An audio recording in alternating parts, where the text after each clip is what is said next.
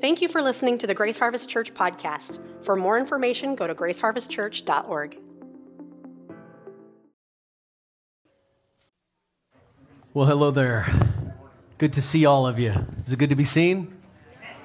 Great. I'm going to get right into my message this morning because we're going to be receiving communion here in a little bit, and I need to give myself plenty of time here. So I'm going to be continuing the series that we began a couple of months ago, where we're talking about what we believe, our foundational beliefs as Christians. And the series is actually called A Foundation. And today we're going to talk about communion and the Lord's Supper, what it means and the significance of it. I mean, you ever think about it? Why do we eat a little piece of bread and drink a little cup of juice or wine in church together? I shared with you last week when we did baptisms that if you were to take the thing that we're doing, if you were to take that sacrament, if you were to take that particular act and disconnect it from any kind of spiritual reality, it would look kind of weird, wouldn't it? It would look kind of weird if we came to church and watched people come up here and go down into a water tank with another person, and then they dunk that person and bring them up, and everybody cheers, and they're in a building, a public building, wet. They're the only ones, and we're all staring at them. If we didn't have a sense of context and we didn't understand what we were doing and we didn't know the significance of it, it looks kind of weird. It also can look kind of weird that we gather together. I mean, listen, if you're going to get together and eat something, let it be big and legit and juicy. A steak or something, some tacos, right? And in reality, in the early church, they would gather and they would have these feasts together, and many times in the midst of that feast, they would have communion. They would insert it as it was inserted in the midst of the Passover meal when Jesus and the disciples partook of it. But it is kind of different if you think about it, and I'm sorry about the popping I got going on here with my microphone, but it is kind of different if you think about it, how we gather together, we break little pieces of bread, we get a little thing of juice. You're going to have a little juice. I get a legit wine glass up here. And I'm not going to tell you what's in it, but I plan on gulping it all down. So it would just be kind of strange, some of the things we do within the context of our church life, if we didn't have revelation from God on it, what it means and the significance of it. And so today we're going to talk about this, and we're going to talk about, is this just a symbolic ritual that we do, or is there something really deep and significant for our lives? Is there something that's meaningful for how we live right now? Because the truth is, I don't just want to do stuff to do it, you know what I mean? I want to understand the why as much as is possible. And when we get into communion and baptism and some of these things, there's the element of mystery. There's this element of we know there's something really beautiful and profound about it, but we can't quite grasp all of it. And of course, in our Western minds, in our American mindset, we want to understand everything. So we're going to take a crack at bringing explanation to it. But I just want to tell you right off the bat that communion is mysterious. Now, there's a lot about it that I'm like, yeah, I think this is what it means, but maybe there's more. I've talked to people all over the world from different traditions and backgrounds who have encountered the presence of God, and they've encountered something of a life-changing nature through communion, and they've told me their stories, and I'm like, that sounds legit to me. So we're going to talk about that today, and I want to take you to our GHC belief. It's GHC belief number 7. It's very simple. You'll notice in our belief that we don't explain. So in other words, we don't give a deep explanation about what it means. We just state this is what we believe, and we kind of move on because we leave a lot of it to mystery. But look at it with me. We believe in and practice the Lord's Supper. It says this: we believe in the celebration of the Lord's Supper, also known as communion. It's pretty simple, isn't it? Pretty straightforward. We believe in the celebration of the Lord's Supper, also known as communion. So go with me now to Luke chapter 22. We're going to look at verses 14 through 20. If you got a Bible, whether it's digital or paper, you can turn there. It will be on the screen as well. And we're going to look at Luke's version of the communion meal, this Last Supper, this Passover meal.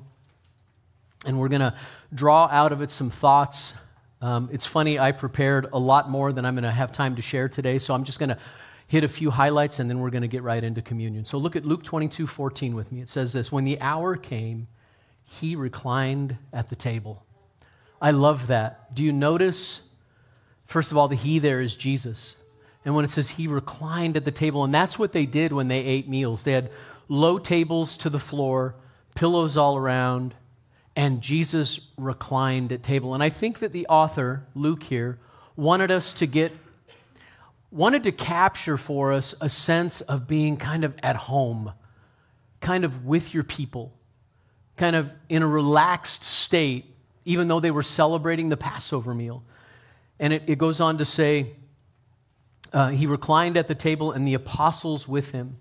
Then he said to them, "I have fervently desired to eat this Passover with you before I suffer.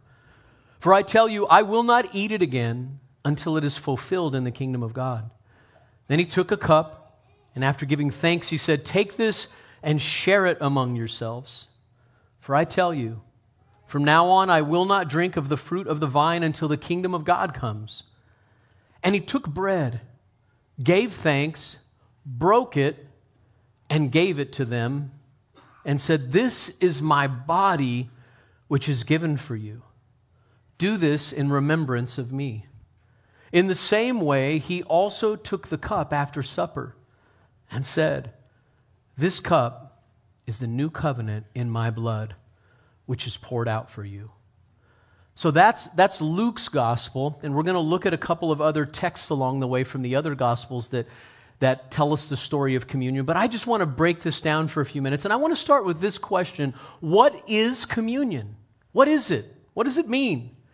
And I have a few words that I want to introduce to you today. Some of you will be familiar with these words, and some of you, maybe this will be the first time you've ever heard these words, but these are theological terms that are important for us to understand. I know they're big words. I'm not trying to impress you, but I want to draw something out and help us to understand what communion is with these three words. So the first word is communion is a sacrament. Communion is a sacrament. What's a sacrament? A sacrament is a connection point where God transmits or imparts His grace to us. So in our kinds of churches, preaching, baptism, and communion are the main three sacraments that we believe in. Other churches, like the Roman Catholic, have multiple sacraments, and other churches as well. Some of the mainline churches have other sacraments that we practice, or that they practice. But the main three ones that we embrace are preaching, baptism, and communion. However, many other things in life can be sacramental. I don't know if you've ever recognized this. If a sacrament is a way in which God transmits or imparts grace to us, that awareness of His favor, His presence, His smile, His kindness, His love, if that's what a sacrament is, then many things can be sacramental. Music can be sacramental. Have you ever been listening to a song in church or on the radio, or maybe you've got, you're listening to a mix that you've put together on your phone or something, or you're in your car and you're listening to music, and you have it randomly set in a shuffle, and suddenly a song comes up, and that song touches something deep within you. It causes you to worship, or maybe it speaks to a situation in your life. Maybe it's an answer to something you had just prayed or talked to God about or thought about, and in the midst of that moment, you recognize the presence of God comes to you, the voice of God comes to you, He comes near to you, and God meets you through a song. Anybody ever experienced that? Or creation. You ever been, looking over a canyon or looking up at a mountain or by a stream or just beholding the beauty and the wonder of what God creates and feel like something happened to you in that moment? I've had that happen a number of times in my life. I told this story a few years ago here, but one time I was at the ocean and I was looking at the waves and I was really wrestling with God about my place in this world. I was really wrestling with God about my calling, my place, and what's the significance of what I'm doing. And I was praying and I was asking him to speak to me, and I began to watch the waves and I began to watch the ocean. And through that moment, the Holy Spirit spoke to me and made something real to me that I needed to hear. He used creation to transmit grace to me and connect with my heart. Same thing can happen with the arts, whether it's somebody painting something or creating, writing a novel. It can be any number of things that are artistic and creative in nature, and God will use those things to connect with you and speak to you. The gifts of the Holy Spirit. Anytime there's an operation of the gift of the Holy Spirit and someone is healed, or a word of prophecy goes forth, or something else happens that has that supernatural touch of God's presence upon it, and it changes a life, at that moment, grace was transmitted. The life of God was transmitted to the person, and they were touched. How about the church? And in particular, when I say the church, we mean people. You ever had somebody pray for you, and they touched you, and they prayed for you, and something happened?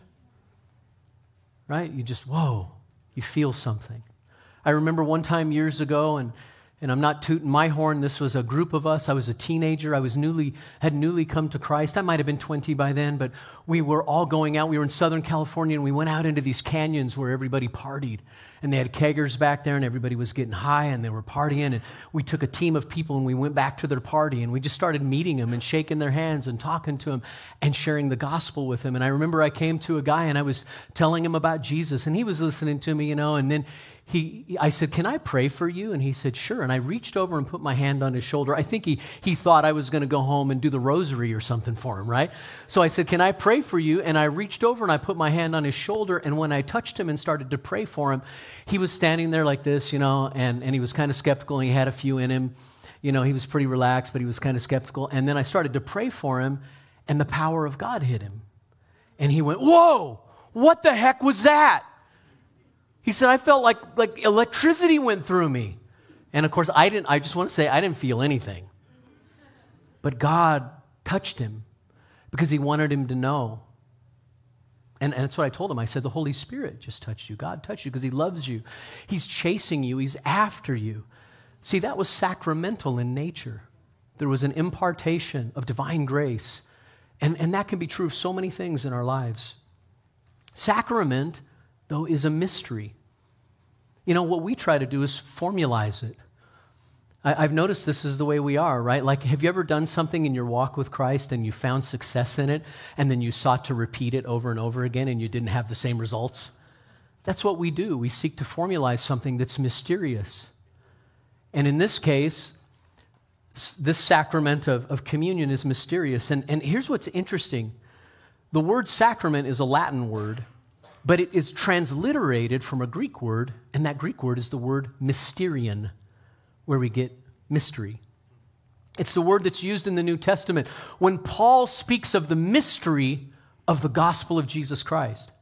And what he shows us over and over again is that Christ is the key that unlocks all the mysteries of God. Everything that the Old Testament foreshadowed, all the things that the sacrificial system foreshadowed, every time an animal was sacrificed, every time the priest put on his garments and went in and did all the things that the Hebrew people did, all of those things were mysteries that were pointing to Jesus Christ and his life, his death, his burial, his resurrection, his sacrifice on the cross. All of it was pointing to Jesus. And when Jesus showed up on this field of life, when he showed up here on earth and he came on the stage, his life was the key that unlocked all the mysteries of the Bible. And now we saw the Bible in flesh, in a body, in Jesus Christ.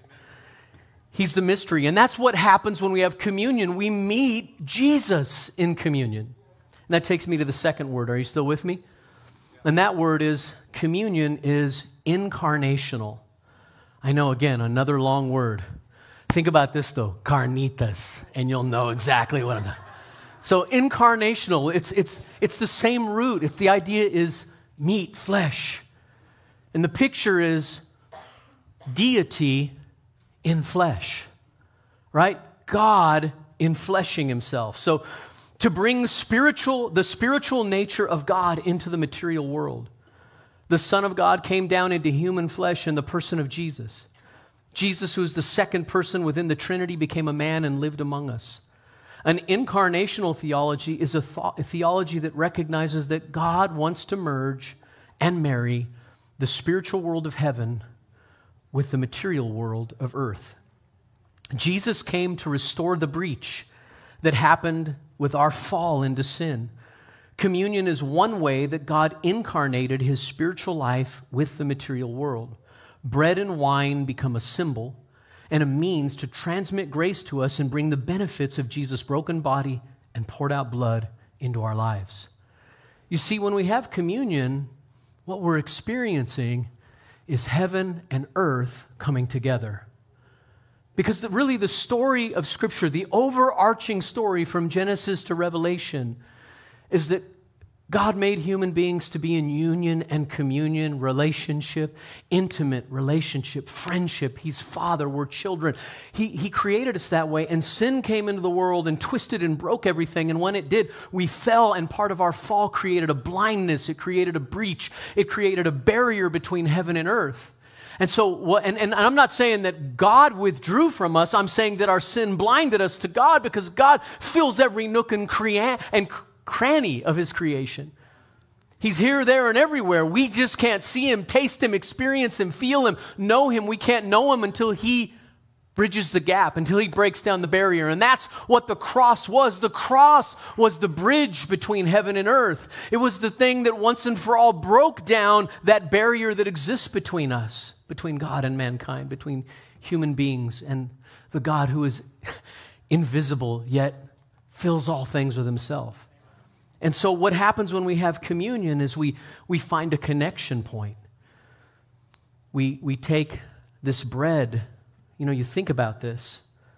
Got a piece of bread here. It's already been partially broken, but you take this bread here and you realize what wheat, the process that happens in order for this to become a loaf of bread. That, you know, this wheat is painstakingly grown and cared for. And it grows up into maturity, and then it's harvested, and then it's crushed, and it's combined with other ingredients, and then it's fired, and it's mixed, and then out of that fire and that mix comes a loaf. And then we think of the life of Jesus. We think of wine or juice and what it comes from. It comes from a grape, right? And these grapes, again, painstakingly grown, and then at the end of that growth cycle, they're taken and they're crushed, and out of that crushing is produced, you know, a liquid, and then out of that liquid you add a kind of yeast, and it turns into wine, right? And in the ancient world, they had these wine presses. They were like a little pool almost, like let's say it's a kind of a square pool, and it had a place for the wine to flow out at one end, and they'd throw all these grapes in there, and then people would get inside there, hopefully with clean feet, right? And they would tramp around, and they would crush those grapes, and those grapes would produce that juice. And you think about both of those processes, the creation of a loaf of bread and the creation of wine, and it's all about broken, being crushed. And that's what Jesus went through. So he's the perfect God in a bod, right?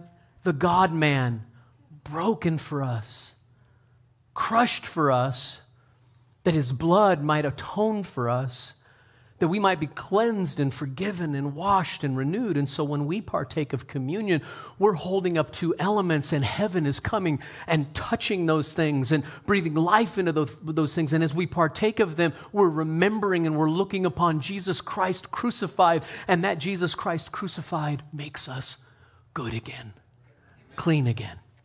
And that's something to celebrate. Isn't that true?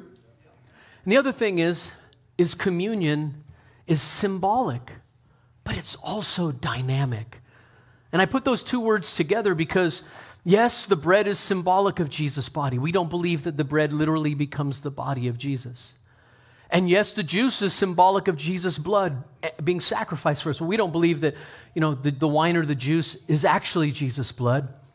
But, are you with me on the but? Okay. However, something mysterious and dynamic is also happening during communion.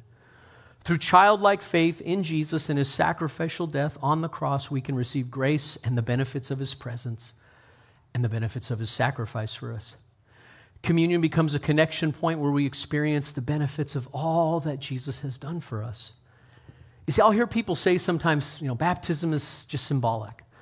Communion is just symbolic. And I say, no, there's nothing that's just symbolic in the Christian life.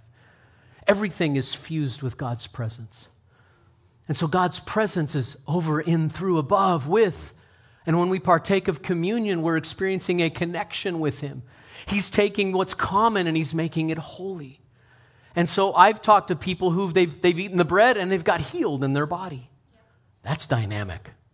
I've talked to other people who experienced, as they partook of communion, through weeping. They're drinking the juice and they're weeping and they've poured out their heart to God and they've confessed their sins, and they come up from that experience and they're new, they're clean, they feel like they can walk on in life. Why is that? Because communion is not merely symbolic. It's not just us wrestling with our imaginations to believe in what Jesus did for us, but the Holy Spirit is coming to us and actually enlivening our imaginations and making that real. And at that moment, Jesus is crucified for me. And it might have happened 2,000 years ago, but He moves in His timelessness as only God can. And the benefits of that cross and the benefits of what He has done come right to us in this moment. And that which is eternal and that which is ancient becomes now. It becomes present. And it's life-changing.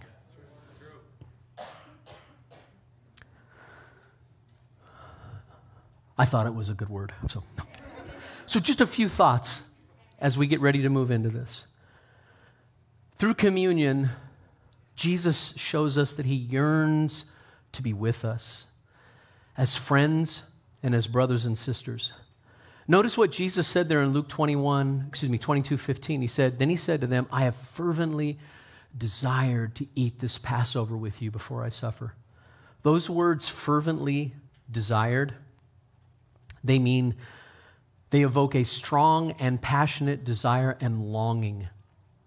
In the same way that we can at times desire things that are forbidden, desire a person, want something so bad that we could almost die. If you've ever been a parent of a toddler, I want it! That's actually what those words mean. So check it out. This is what Jesus said. He's got His disciples around the table.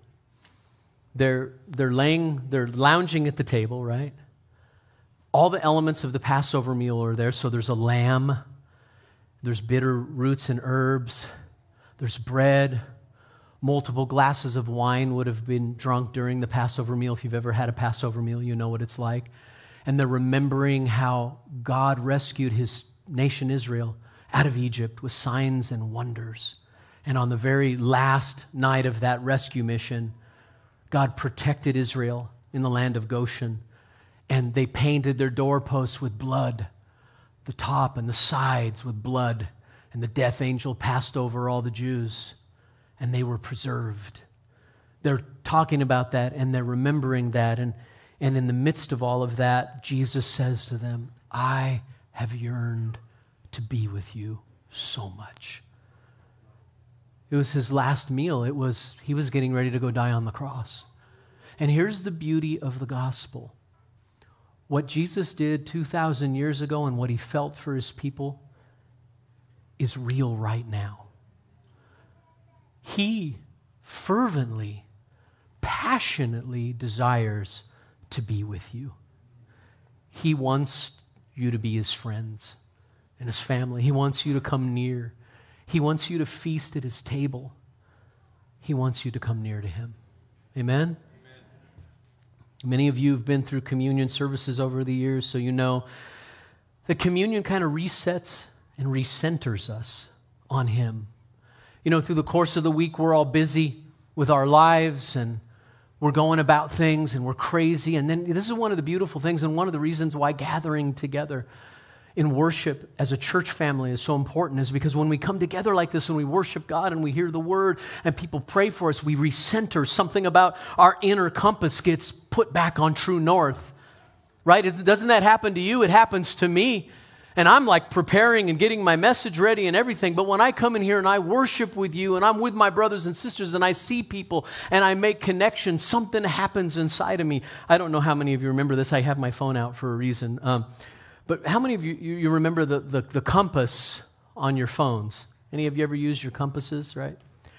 When they first came out with these compasses would get messed up all the time. They'd need to be recalibrated. Do you remember that? And to recalibrate them, you'd take them and put them in a figure eight, or an infinity sign, right? And you do that, and then they'd be reset. When we gather together, and if you've ever, you see this all the time in movies, right? You have people, they're in jeopardy, and they're trying to make their way through the jungle or the wilderness, and their compass is not reading right, and they're like hitting it, and then boom, it goes back. Oh, okay, wait, we're going the wrong direction, right? And they recalibrate it. That's what happens when we have communion. We gather together, and the Spirit of God takes the bread and the juice and recalibrates our heart and sets it back on Jesus. Amen? And through communion, we celebrate His sacrificial love. Through communion, He invites us to receive His new covenant of forgiveness. We're reminded we're forgiven. Through communion, He calls us to proclaim His death until He comes. I love this. Through communion, we celebrate Jesus and His sacrificial death. I want to remind you that although we need to be serious and we need to be sober, we also need to celebrate. Communion is a time to celebrate.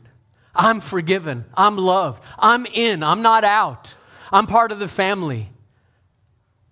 I'm good with God. Heaven isn't scowling at me. When I look up to the heavens, I don't find a face of displeasure. I find a face of favor. I find a God who smiles. I find a God who says, I love you because of my Son. And apart from that, I love you because you're mine. I love you in your uniqueness as my son, as my daughter. And so communion is a time to celebrate, just a time to remember the goodness of God. Amen?